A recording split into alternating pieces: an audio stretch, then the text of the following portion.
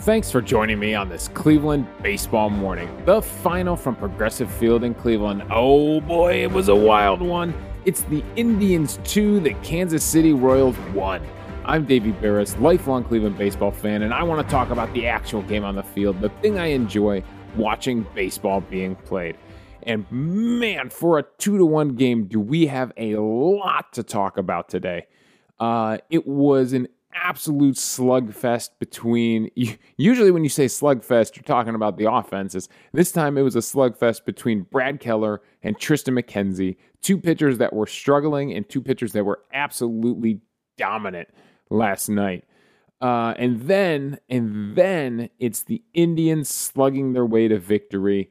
Let's just get into it. Walk-off home run in the ninth inning. Bobby Bradley this time comes up as the hero. Let's go to the matchup here. It is the lead-off batter of the ninth inning. I feel like we're going to walk backwards through this game. And it was the fourth pitch of the at-bat. Throws him a fastball, misses way away. Throws him a fastball, high swinging strike. Throws him a fastball inside that he fouls off. And you know that Salvador Perez was set up down and away for a slider. He wanted a slider that broke across the zone and buried itself out of the zone. Well, instead, he hung this slider right down the pipe. And we saw Bobby Bradley do that, I believe, on his last home run. He was down in the count. They tried to throw him a breaking ball away, and they left it spinning in the middle of the plate. He hits at 108.3 miles per hour, 20-degree launch angle, 394, and an 890 expected batting average to those seats right in front of the Indians bullpen. Again, another great catch by someone out there. I mean, the fielding percentage for the fans that are sitting in that section is unbelievable. And it's a walk-off home run and a party at Progressive Field. Now, how did we get in this situation, right? What led up to this incredible situation? And it was a moment. It was an absolute moment. I was down in the flats last night. That's right. If it's been a long time since you've been to Cleveland, the flats are the place to be again. The flats are nice. The East Bank of the flats are brand new. If you're one of those people that left Cleveland in the 80s and 90s when the flats were not the place to hang out, and if you're not from Cleveland, the flats are just a cool spot of bars and restaurants right on the Cuyahoga River, right at the mouth of the river. Yeah, it's just a place to hang. And in the 80s and 90s, oh boy, was it a party. So anyways, it was a party again last night. That's the transition there. I'm sitting there. I positioned myself perfectly at a table so that I could see the game at the bar. And everybody, I think, was holding their breath in the bar on that pitch. And we all let out a cheer when that ball sailed out. So it was a great ending, a great party in Cleveland last night. Okay, so how do we get to that moment? How do we get to the heroics of Bobby Bradley? Well, both pitchers are absolutely dominant for 7+ innings. Triston McKenzie goes 7 innings, gives up 1 hit in his return to the majors, no runs, 1 walk, which would then turn into a double play, 9 strikeouts on 85 pitches. To see McKenzie go that deep in the game, we haven't had a starter go that deep in a game in like a month. It's ridiculous. It's been insane how we haven't had a quality start. That's the first quality start in so long. And then Brad Keller on the other side, he goes 7 2/3. He gives up 4 hits, 1 run early in the game, 4 walks, which actually end up costing him, and then 9 strikeouts for him as well. So when I say they were trading blows, they were absolutely trading blows. And let's go over to the Illustrator page. Let's see what they were doing. And for Keller, it was the slider. Man, he threw a ton of sliders. And for McKenzie, it was the fastball. He was pounding the zone with that fastball, throwing the fastball up, getting the slider to sweep across the zone, dropping the bottom out of the curveball. Both pitchers were just absolutely locked in last night. And if we go to the player breakdowns, I'm surprised the CSW on the slider isn't higher. It's only at 26%, but he did get 10 whiffs on 31 swings and 12 fouls. So he was very effective with that slider, even if the CSW numbers don't play out that way. The sinker was his best pitch. His CSW overall in the day was only 25%. If we go down to Tristan McKenzie, it was only a 28% total on the day because the curveball, he wasn't getting much with the curveball. He only got one whiff, no called strikes on the curveball, 3 foul balls. So really only 4 strikes called on 15 curveballs.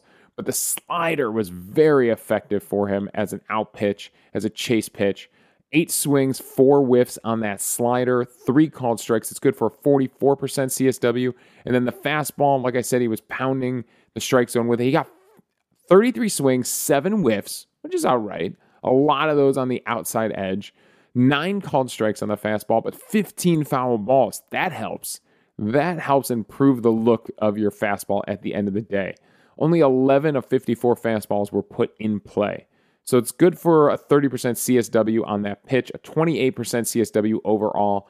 But let's dive deeper into the numbers for these two pitchers because what was different about this for Tristan McKenzie? What possibly statistically stood out for Tristan McKenzie that we can look at and say, yes, that is why. That is why he was so dominant last night and why he had struggled all season. Well, the most obvious one is the walks. I mean, his walk rate had been insane all season. He was averaging 7.3 walks per 9 innings. 7.3 walks per 9 innings. Well, last night he only gives up one walk, which I believe was in that 7th inning, and I believe got erased by a double play. Let's double check it here. Yep, he walks. Oh no, Santana reached on a fielding error. And then got the double play to get out of it. So where was the walk? The walk ended up causing no problem at all. The walk was in the 3rd inning where he got into a little bit of trouble.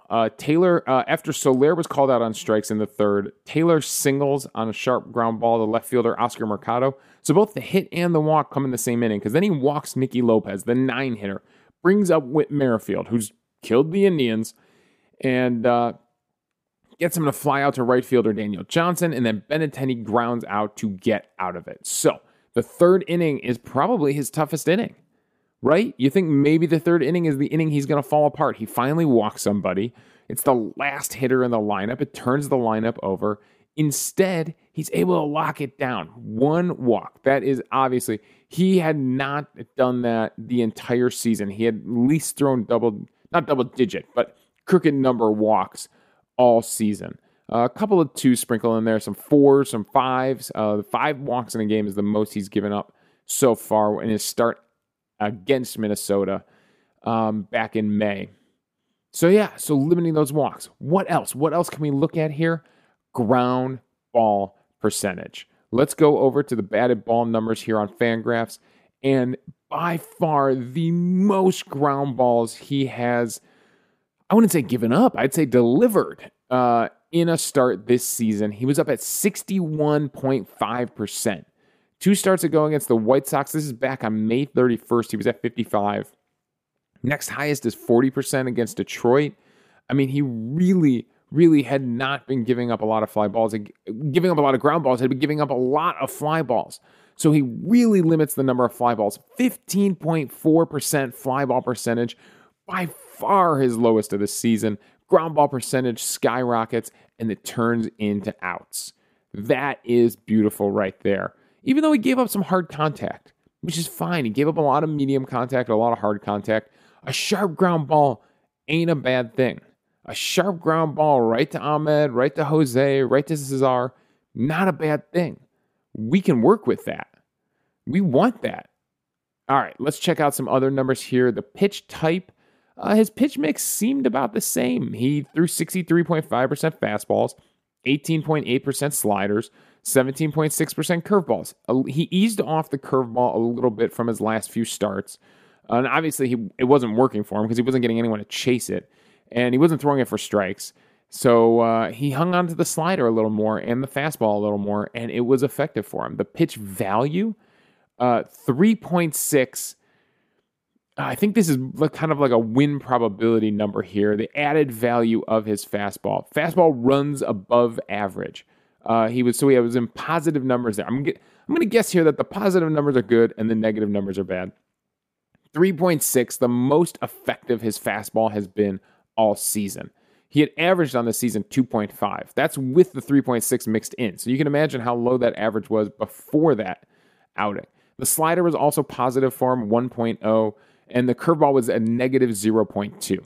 So like I said, the fastball and the slider were effective, and then the plate discipline numbers. I knew there'd be one more outlier here, one more thing we could put our finger on and say that's the reason McKenzie was so good last night. And it wasn't the outside the zone swing percentage or the inside or the contact percentages. First pitch strikes. He was up at 73.9% first pitch strikes. And when you're working ahead, you can do a lot of damage. That is by far the highest he had been with 62% in his very first start of the season against Kansas City. He was at 62%, up to 73.9%, and it has been low in some of these starts. His start against the White Sox back on May 1st, he was only at 18.2%. His start against Seattle, his last chance in June, he was at 16.7%. Swinging strike rate, also pretty high, 14.1%, not the highest of the season. Not the highest. His highest of the season was 19.3 against the White Sox on May 1st.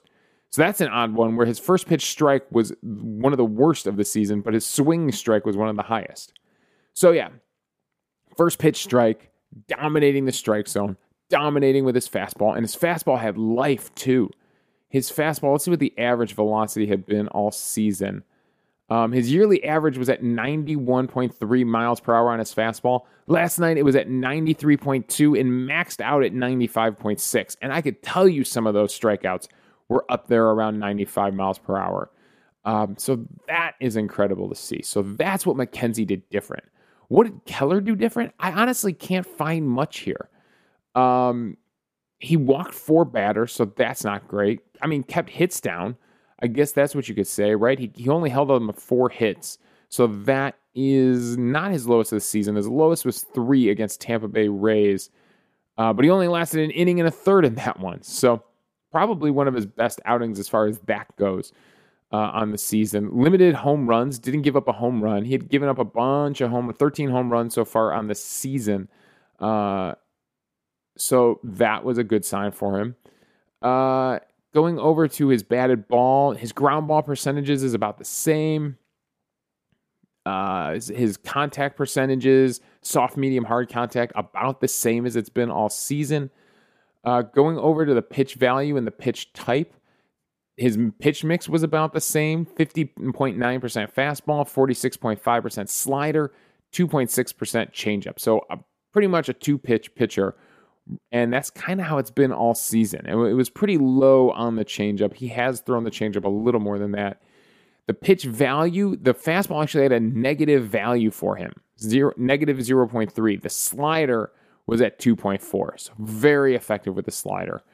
And then the plate discipline numbers. There's really no outliers here. Nothing with first pitch strike. He got a little bit more swing strike than he had in his last few outings. So there's no real outlier here for why Keller was so dominant for his 7 2/3 innings. The only thing I can think is that we just chased a lot of sliders out of the zone. If I go over to the Illustrator and just look at swinging strikes for Brad Keller, there's a couple of sinkers that are off the plate, one high fastball that he got Daniel Johnson to swing through for a strikeout, and then a bunch of sliders and a bunch of sliders at the bottom of the zone. I know that the first 2 strikeouts, right? He got Cesar Hernandez to check his swing, and that was a pitch that was down. And then he got Ahmed Rosario to do the same thing on a pitch in the dirt. He got 2 swords, as Pitching Ninja would call them, for his first 2 strikeouts. So that's what he was doing. He was getting us to chase that slider down in the zone. 14 swinging strikes for Brad Keller. And for McKenzie, his swinging strikes were a lot of sliders away and a lot of fastballs up. So that's good to see. He did get him to swing and miss at a couple of curveballs. So 12 swinging strikes, like I said, for McKenzie on the day. All right, so we take this thing. Now, I know what you're waiting for me to talk about. I know. I'm getting to it. So Karinchak, or Clase comes in the 8th inning, and after getting a strikeout of Hunter Dozier, Jorge Soler takes a low 100-mile-per-hour cutter that was just in the zone. And it's one of those things, the harder it comes in, the harder it goes out. 107.4 mile per hour home run over the left field wall. And, what are you going to do? It doesn't even look like he really put that hard of a swing on it. It was one of those things where he let the bat do the work. And he just got a good swing on a low cutter from Emmanuel Clase. And Clase does not give up a ton of home runs. That is not his thing. In fact, I'm curious, how many home runs has Clase given up on the season? Because it cannot be many. That was his first. That was literally the first home run he had given up all season. We have made it to July 9th before Emmanuel Clase finally gives up a home run. That's incredible. What are you going to do? I mean, after McKenzie pitches so well, Clase, you got to imagine Clase and Karinchak are going to shut it down, and he gives up the first home run he's given up all season. Ain't that just the way baseball goes sometimes, right? Just whatever you think's going to happen, the opposite is going to happen. So they tie the game. The Indians need a rally here. So the Indians come up in that 8th inning, and it's Daniel Johnson leading things off. And I know Johnson has been struggling. I know he hadn't gotten a hit all season. And I mean, he's only been up here for a few at-bats, but he hasn't gotten a hit yet. And I know a lot of you might be ready to give up on Daniel Johnson. He has never gotten a look here.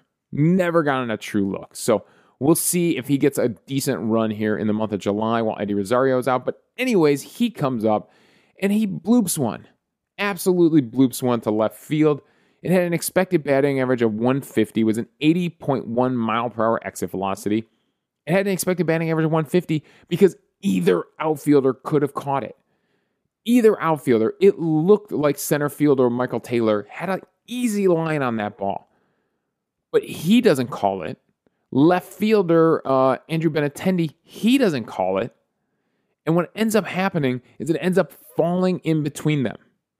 And then they throw wildly back to first base because Daniel Johnson had made a big turn. And then he ends up going to second on the overthrow. So he ends up with 2 bases, basically on 2 errors. It goes as his first hit of the season, but it's absolutely 2 mental errors by the Kansas City Royals let Daniel Johnson on second base. Cesar Hernandez is the next batter up, and he ropes a single into right field. It was hit really hard. Daniel Johnson has to hold at third. I thought because of his speed, Daniel Johnson might be able to score. Hernandez hit that at 101.1 mile per hour exit velocity, so he has to hold at third base, which you're thinking, okay, nobody out. We're up at our best hitters. There's 100 ways Daniel Johnson can score here. He's going to score. We have this game. Karinchak can come in and save it in the 9th. We have this game. Runners on the corners, nobody out. Ahmed Rosario up, and the infield is in to cut down the run. That's exactly what happens. He chops one to shortstop. They get Daniel Johnson dancing off of third base. He's stuck. He realizes his only option is to break for home. He breaks for home. I would have loved to have seen him hold the bag a little bit better than that. There's just so many ways for him to score. There's no need for that. There's absolutely no need for that. I don't know if they would be able to turn a double play or not, but Daniel Johnson gets caught in no man's land, has to break for home. They throw home to Salvador Perez, and he starts running them back to third base. Now, the goal when you're in a rundown like this is to see if you can stay in the rundown long enough for those runners to all move up a base. That's his goal. Because they're not going to give up on him. They're not going to give him a chance to score to try to throw out Cesar Hernandez. They're going to get that guy trying to go home, the guy they have in a pickle. So he does that. Now, here's where I think things get screwed up. Third baseman Hunter Dozier was holding the bag, waiting for the throw at third base. When Daniel Johnson starts to retreat to third, Hunter Dozier moves forward and almost like trying to pinch him, trying to squeeze him down. And Salvador Perez doesn't throw it right away. He doesn't want to give up the chance that he can break for home. Wants to take him back to third base as best he can before he makes the out. So when Hunter Dozier steps forward, Daniel Johnson actually runs around him. Daniel Johnson actually gets around him and makes it back to third base safely. The only problem is he did exactly what his job was, and Cesar Hernandez is able to advance all the way to third base. So Daniel Johnson slides in head first. Cesar Hernandez slides in feet first. They're both occupying the bag at the same time. Now, here's what happens. Salvador Perez puts the tag on Daniel Johnson first. He holds the tag on his shoulder. Daniel Johnson thinks, I need to give up this base for Cesar Hernandez, and he pulls his hand off the bag. He also tags Cesar Hernandez. Now, going to the official rule, 2 runners may not occupy a base, but if, while the ball is alive, 2 runners are touching the base, the following runner, which would be Cesar Hernandez, shall be out when tagged. Now, me and my brother were discussing this last night. We thought the moment they occupied the base at the same time, the preceding runner is entitled to the base. The lead runner is entitled to the base. So that's Daniel Johnson's base. Cesar Hernandez, if they both just stay on the bag, Cesar Hernandez would be out. Daniel Johnson would be safe. It'd be runners at second and third, 1 out. But because Daniel Johnson then takes he's not out as soon as they're both on the base. He's out as soon as Salvador Perez tags Cesar Hernandez. Now, the question is, did Daniel Johnson take his hand off the base and get tagged out before Salvador Perez moves the tag to Cesar Hernandez? It did look like that. It did look like he still had the tag on Daniel Johnson.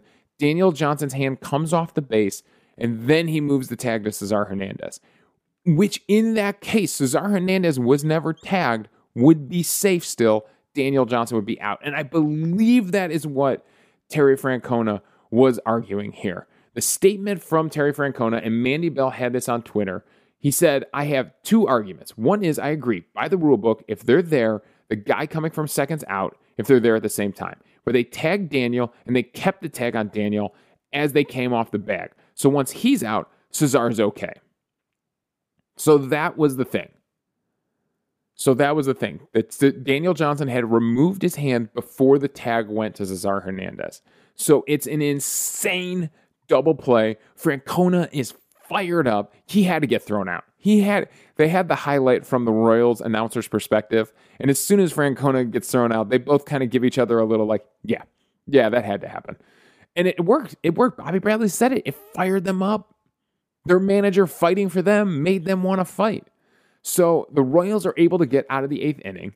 Karinchak gets into some trouble in the 9th inning, gives up a leadoff double to Benintendi that just somehow makes it over the glove. I really thought Bradley Zimmer had a line on that one, and he just missed it. Just made it over his glove. It happens out there. But then he gets Salvador Perez a strikeout, gets Carlos Santana to fly out. The pinch runner who came in for Benintendi, that would be Dyson, moves up to third. And then he gets Ryan O'Hearn, I believe with a sword, I believe with a curveball down in the zone. Let's go and check that matchup. Yep, he's going fastball high, curveball down. So he hits him with 3 fastballs up above the zone, and he fouls off 2 of them, throws him a curveball away, and then throws him a curveball at the bottom of the zone and strikes him out. Austin Hedges does have to fire it down at first base, but strikes him out, and he is jacked up. He is pumped. Cleveland's pumped. And then, like I said, Bobby Bradley, the first batter, the heroics from Bobby Bradley, taking that slider and cranking it out for a home run. So it's an incredible game. It's an absolute, when you want to talk about storylines in a baseball game, my God, what an incredible game. The Indians only have 5 hits. The Royals only have 4 hits. Nobody has a multi-hit game on the day. MVP for the day. Again, I got to share it.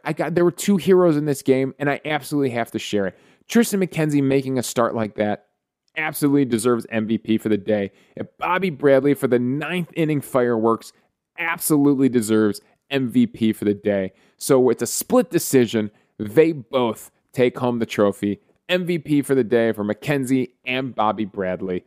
And yeah, that's all my thoughts on an incredible, insane baseball game. And that is the beautiful thing about baseball. I was sitting with friends last night that were both like, I could not name a single player on this team. They're both Cleveland sports fans. They grew up here. One of them still lives here. One of them moved away. And they're like, it's just not part of my life right now, watching baseball. And they were both sitting there with me as I am absolutely glued, I'm holding a conversation and locked into this game.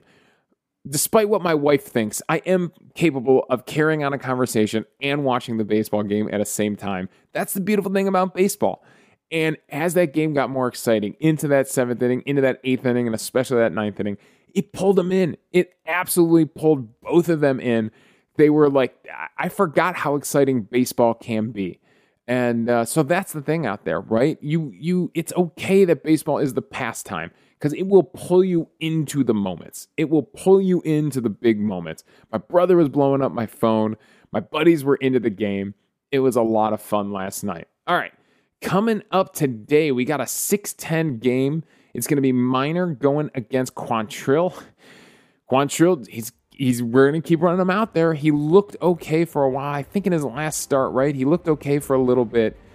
Quantrill is going to get another chance to get his first win. And then on Sunday, it's going to be Eli Morgan against TBD for the Royals. And that finishes things up before the All-Star break. So it is a beautiful day in Cleveland. So it should be a beautiful game tonight down at Progressive Field. Tomorrow, looking a little iffy. There's some thunderstorms tomorrow. So we'll see what happens with that game tomorrow. But that's all my thoughts. Thanks for joining me on this Cleveland baseball morning. Again, the final from Progressive Field. It's the Indians 2, the Royals 1. You can follow me on Twitter at Davey Barris. You can email the show at clevelandbaseballmornings@gmail.com. Come on, 2 walk-off wins in a row. You gotta have some thoughts. Shoot me an email. Let me know your thoughts on the game. We'll discuss them on the show. Also, I'm hosting this podcast on Anchor, so if you go to anchor.fm/Cleveland Baseball Mornings, you can leave a voicemail for the show. We'll play them back on the air, respond to your thoughts, and we'll have a fun conversation amongst the fans about baseball. So thanks again for joining me on this Cleveland Baseball Morning.